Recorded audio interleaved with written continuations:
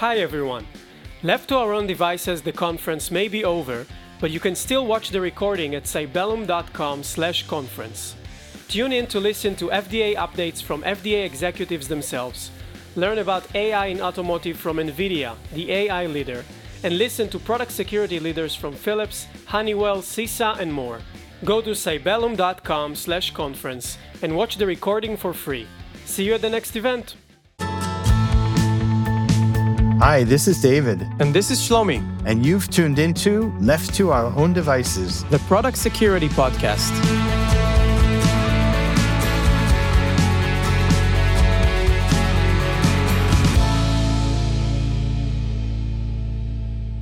So our guest today is Jacob Combs, VP of Cybersecurity at Tandem Diabetes Care. Jacob is, to use his own words, an expert in strategic cybersecurity leadership and risk management for products that change the world. A veteran technology and security leader with a focus on protecting and advancing critical infrastructure sectors across the globe.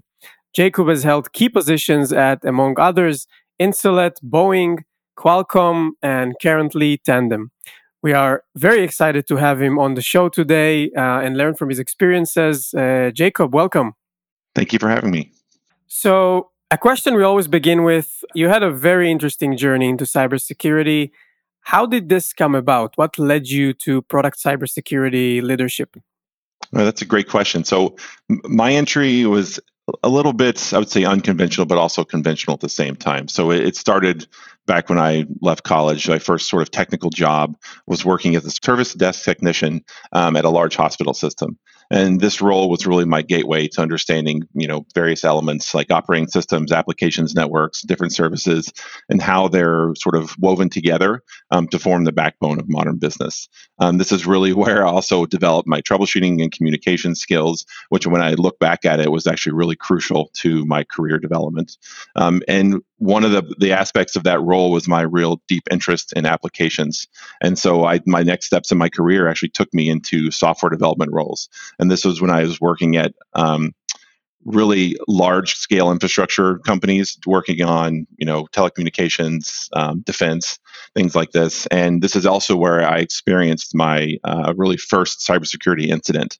And really, to me, it was fascinating as we kind of stepped through and uncovered what this person had done, just the absolute cleverness and ingenuity that was involved in that attack. And that is what actually steeped my interest in cybersecurity. And from that point, my career took a very sharp turn into security, pretty much focused the entire time, and working in information security, the IT kind of side of it at different companies, the financial institutions and real estate companies. Then I got this opportunity to actually use my software development and application interest to take on a product security role at a medical device company. And that seemed like a very natural progression, but it was an opportunity for me to go from what I saw as like a cost center to actually driving the business forward. And that was something I didn't want to lose sight of. And really, it was more just than auditing and implementing security measures, but also about really building security into a product. And it really challenged me not only to utilize my knowledge and skills that I'd gained over my career, but also be more creative and really help the business improve itself. And it made it very exciting for me. And it was probably the most fulfilling step I've had in my career. Yeah, I can imagine going from aerospace and infrastructure to a medical device company. I feel the same way, by the way, because my own journey took me also through working for several Fortune 500 companies and then going on to the vendor side and IT security, and then into protecting the consumer, let's say consumer products, vehicles, medical devices, and so on. And Shlomi always tells me that he feels the same way, that it's so much nicer being able to protect medical devices than nothing wrong with Netflix, but then let's say in a Netflix server, for example, and it just gives us that much more of a good feeling about what we're doing. So maybe you can tell us how you built the product security practice at Tandem when you came in, and what is your main goal as the VP of cybersecurity? one thing I will say, and I'll kind of highlight what you just mentioned, is that I actually feel very fortunate to be able to work in the medical device industry and know that to be able to work on products that actually make an absolute difference in people's lives is something that I have a lot of gratitude for, and I appreciate that fact every day. And it really, even going through tough days at the office, it really makes a big difference in being able to do that. But so at Tandem, this is actually true for my previous company as well. Really, it was not really, I don't have necessarily a blueprint for how I build product security and what I do, but it's more of a philosophy for how I approach it. And it goes back to what I was kind of mentioning before. It's really about understanding what you're working on, right? And so the first thing for me was, okay, what's the industry? What are the specifics of this industry? What are the key threats involved here and the regulatory frameworks that really govern our operations? And then it was about assessing and understanding the company and the teams involved, right? So the risk appetite the company has, the maturity of various processes like software development, project management, legal, IT, their operations. And this is really fundamental to help building a strategy for implementing effective product security. And the second part of this is what I find is the most key. It's that you have to really immerse yourself in both the technical and business aspects of the product. And it comes from, I think, three different perspectives I think is the most important to have in how I approach this. The first one is you essentially become a product manager for security for that product. So you have to understand the market needs in terms of security and also the right timing and the right implementation that will be effective for that product. And then the second one is that kind of building on that is the architect role. So now you understand what your product needs and how it's going to work in the environment. How are you going to build this in and make it work across the different various components of the system and still be functional enough to function, especially as a medical device? Its safety is like the biggest concern. How do you make it secure but still maintain safety? And then the third one is really this idea of a quality engineer, right? You have to be a really strong tester. One, you have to make sure that the features you developed are secure, you're assessing the overall security of the product, and then really looking to find any weaknesses you can in that, especially over the development lifecycle. And those three roles, I mean, in some companies, in some areas, that may be one person doing all of that, or maybe three distinct roles or different teams even. But those are really the key functions I see you need to have to build a robust product security function. Yeah. Nice. I found it really, really interesting because I think, you meet a lot of people who are security experts and they may come from IT or other areas and they really try to use the knowledge they already have. But I think this approach that you talked about of coming from the product and understanding the market and the business side first, and then building the security around it is so simple on the one hand, but not as common as we would expect. So I find it really interesting. So Jacob, we met recently at a conference, and you mentioned the fact that your product portfolio at Tandem is a bit different from other manufacturers, and I found that interesting because you have a few products on the one hand, but a large ecosystem around it on the other hand. So can you talk a little bit about that challenge of securing an ecosystem versus just a lot of products and how you tackle it at Tandem? Yeah, sure. Yeah, I'm glad you're pointing this out because when I refer to ecosystem in this context, it's in the context of medical devices. So typical for these environments, there's a medical device itself, which is typically some small embedded device, which has Bluetooth or some kind of USB connectivity or even Wi-Fi at times. And then a lot of times, at least in my instance, there's the idea of a controller, which is typically a mobile application or some small device you can hold in your hand that will tell that embedded device what to do or how to provide your therapy. And then lastly, there's a backend system, cloud, typically stored and managed in the cloud, which provides authorization, authentication, as well as data and some configuration management, this kind of backend services you need to help manage your device in the field. And one of the challenges is that the embedded device itself is usually the dumbest part of the entire dumbest. I mean, the least computing and memory and processing capability. So you have to really, how do you secure that device, which is limited capabilities, that has access to a mobile device, which can have a tremendous amount of communication capabilities, and communication is meant to be on the internet essentially. And then your backend cloud systems where you have lots of data, which is a huge target of a lot of the attackers out there. And really the challenge that I've seen is managing across this entire platform, given the complexities of handling encryption keys, certificates, or sensitive data over a multi-year life cycle of these devices. Right, the landscape is constantly changing with threats, techniques, and vulnerabilities, and how do you handle and manage updates and do that right? And a lot of the focus I think I've seen from regulators and from different, even some of the different partner companies we work with, is how we manage that life cycle over the long term, right? And that to me is actually the biggest challenge. There's this, we talked about earlier, an architect and how you see how this is implemented and how it's going to work over its entire life cycle, but then actually managing it and keeping it up to date and over this evolving landscape is, to me, the biggest challenge. And the way I've approached that is just like I approached managing IT and software in my career, right? The same way. How do you build in resilience? How do you make sure you have strong operations and you have the right teams in place and people that are able to focus on operations, but also focus on engineering so they're not overlapping each other and taking away from their attention, right? That's really, to me, it's been just a function of my experience in IT and building that capability in, and also the organizational structure needed to put in place to do it as well. And this is where I kind of one of the almost my experience kind of in IT and software development kind of where it bleeds into what I call product security is you need to have this experience with developing products, which is typically software focused, but then you also need to have this larger scale IT experience for how you run and manage large scale systems. And it's the marrying of the two that happens in product security. Frankly, it's very fascinating and very, very kind of fun to kind of tackle the challenges that come up with this over time. That's going to be our soundbite for the promotion of this podcast. Yeah, I agree. Right there. It says exactly what product security is. Yeah, it really does. Excellent.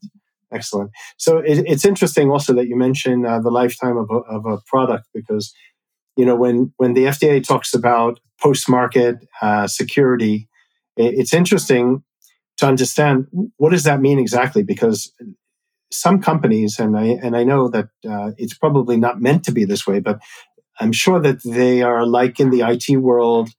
They will run certain devices even after they go out of support, let's say.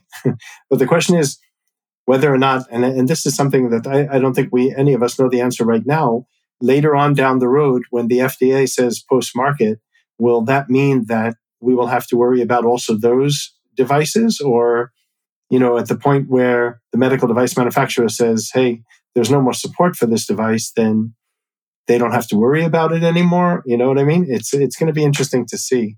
So I think over the last 2 years, we've been on a bit of a roller coaster of compliance, right? We had the executive order by President Biden. We had the omnibus bill, and like a culmination with the FDA pre-market guidance that came out in September.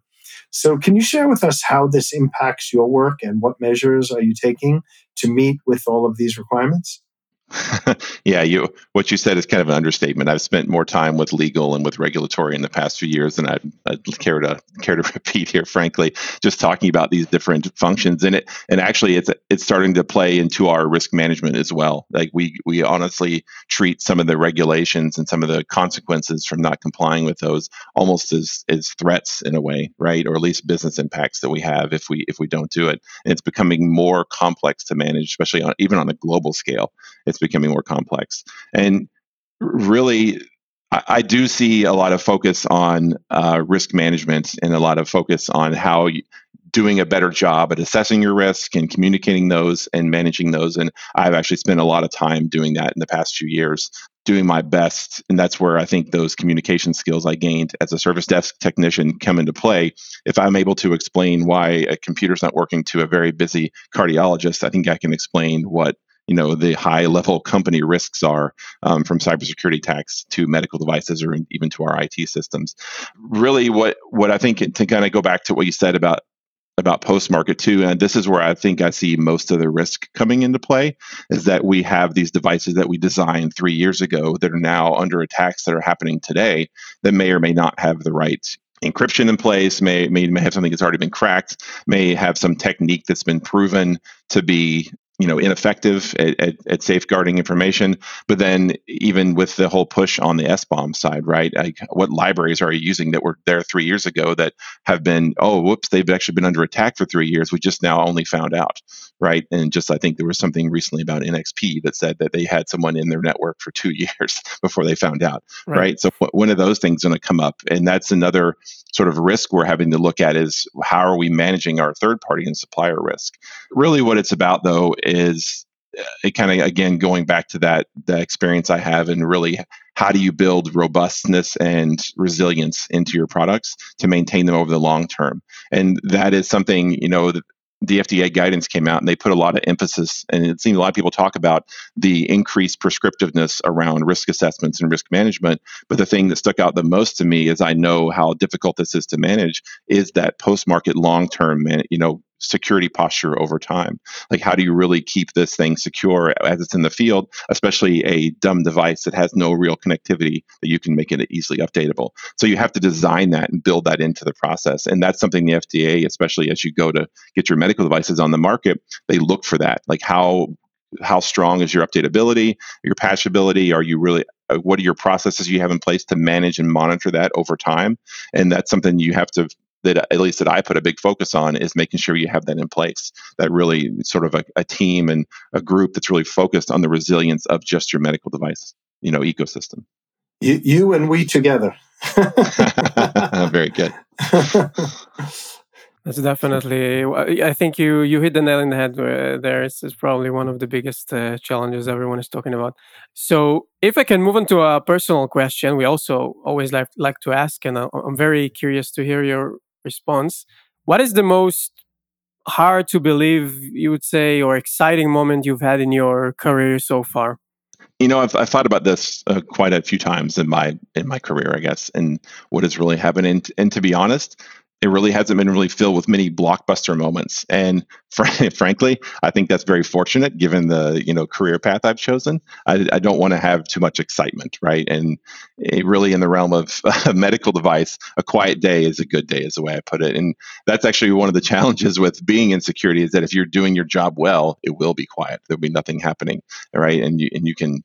That's sort of the proof that you're doing a good job, or you're just lucky, sometimes. So it's kind of hard to communicate. But one thing I will say, and it's exciting in its own way, but it's really just an insight I've had in the past few years here, and this is really particularly for people who are passionate about security, and it's really this idea of getting over imposter syndrome, right? It's the importance of believing in your own skills and abilities.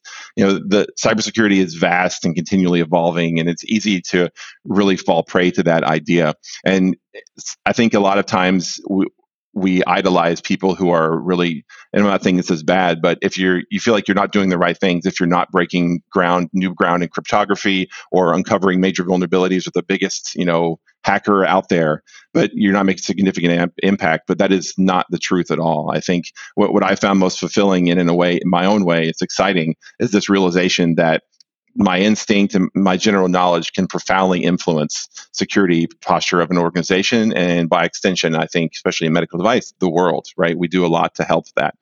And we really need more people to have faith in their abilities and be committed to driving security into products and systems. And this is where the real impactful change happens. And so while I don't really have a single standout moment that happened in my career, I really find excitement in this daily process of learning, improving, and knowing that these small contributions I make are part of a much larger and crucial effort in securing the products and services that our people use and keeping people safe. And so that's really been what does it for me. Right. Such a great answer. I love it. Yeah, I think what I'm hearing there is make sure that you have a solid base. Make sure you take care of the basics. Make sure that on a day-to-day basis, you are covering all of the ground that you can cover. Don't try to, look for the things that you're not able to find, because you're going to spend a lot of time just running around in circles doing that. And the importance of having that strong base is really critical. And the day-to-day flow of the information throughout the process, from design to post-market, and making sure everybody is in sync. I think that's really, really critical. And I think that's what I'm hearing. Yeah. And really that small things matter, right? Even the small mundane things you think are not really exciting, they matter to the, overall security posture a lot of the time. So Yeah, we've seen it recently in world events where you can have the best security systems in the world, and yet if you don't pay attention to some of the little things, you end up with problems. So on that note, what tips and tricks can you provide product security teams going into 2024? So I thought about this a bit too, and there's quite a few, I think, and it kind of goes back to the way I've been speaking the entire time here. So first, for me, for product security especially, it's absolutely crucial to get involved early in the design process. And I say design specifically because that's what I mean. The idea of shift left has been here a long time, but really being a part of the conversation from the get-go, even at the idea conception and influencing the product's security posture is foundational to me. It's extremely important to get that, make sure that happens, especially in a product security role.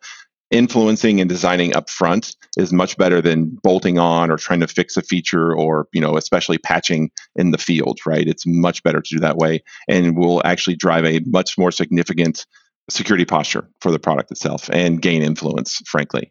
The next one I'll say is it's important to me too, and I've seen this at multiple of my partner companies as well as some companies I advised in the past, is testing early and often as much as you possibly can. And this is against your requirements, your features, all kinds of tests. So go through the FDA pre-market guidance. They list out the tests they require, just doing all of those as much as possible. And then the second part of that I see is automation, is automating as much of that as well to make it as painless and as easy to do and easy to comply with, right? There used to be this idea of guardrails, and now I think it's become this idea of a paved road. So you make it the easiest path to follow is the most secure, is the kind of mantra I follow. And I've really spent a lot of time getting in early, making sure we're testing it effectively and automating as much as I possibly can. And then on top of that automation, the other step I take, and this is something that I found that's been really, really helpful, is leaning on existing frameworks, right, to drive these test cases and to make sure you have a complete set. And organizations like OWASP provide a significant amount of valuable testing resources that can tell you exactly what you should be doing, especially around the world of mobile applications and APIs. There's quite a bit there. And then the last one I'll say, and this one is probably the most dear to me, and this is what I think is one of the most important, is really about communication, particularly with management. It's extremely important that you take the time to articulate the value of product security program using metrics, by earning certifications, by highlighting regulatory clearances, or how you've been able to meet these demands of regulators. It's really essential that they understand the importance of your work, and not just in terms of security, but also the contribution to the overall success of the company and the product itself. And so that one to me is like the most important, as that actually drives further investment and further influence in how the security posture of the product goes into the world. Wow. Incredible. Well, you said it all. Yeah. This has been a great conversation. I've learned a lot. And one thing that really sticks out in my mind is what you said you've been involved in the last 2 years, in addition to the compliance and all the meetings with the compliance people and the regulatory experts, I guess, inside of the company, is the risk management. And that's something that we're seeing a lot more as well. It's something that seems to be, taking hold, especially because of not only time to market, but being able to get the products to market, making sure that they pass through the FDA without getting hit. What's it called? Refuse to accept. Right. That you don't get the hit with that button, and that you can also look at, I guess, from a bird's eye view, all of the products that you have, and really build a very good risk model based on what the compliance looks like, what the cyber security posture looks like, and of course the need to manage SBOMs and uncover and monitor vulnerabilities into the future. So I think that's something we're hearing as well, and it's interesting to hear it from you.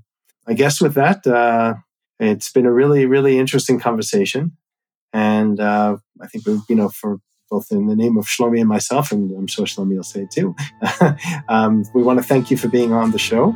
Great. Thank you for having me. I appreciate it. Thanks. Left to Our Own Devices is brought to you by Cybellum. To learn more, visit cybellum.com.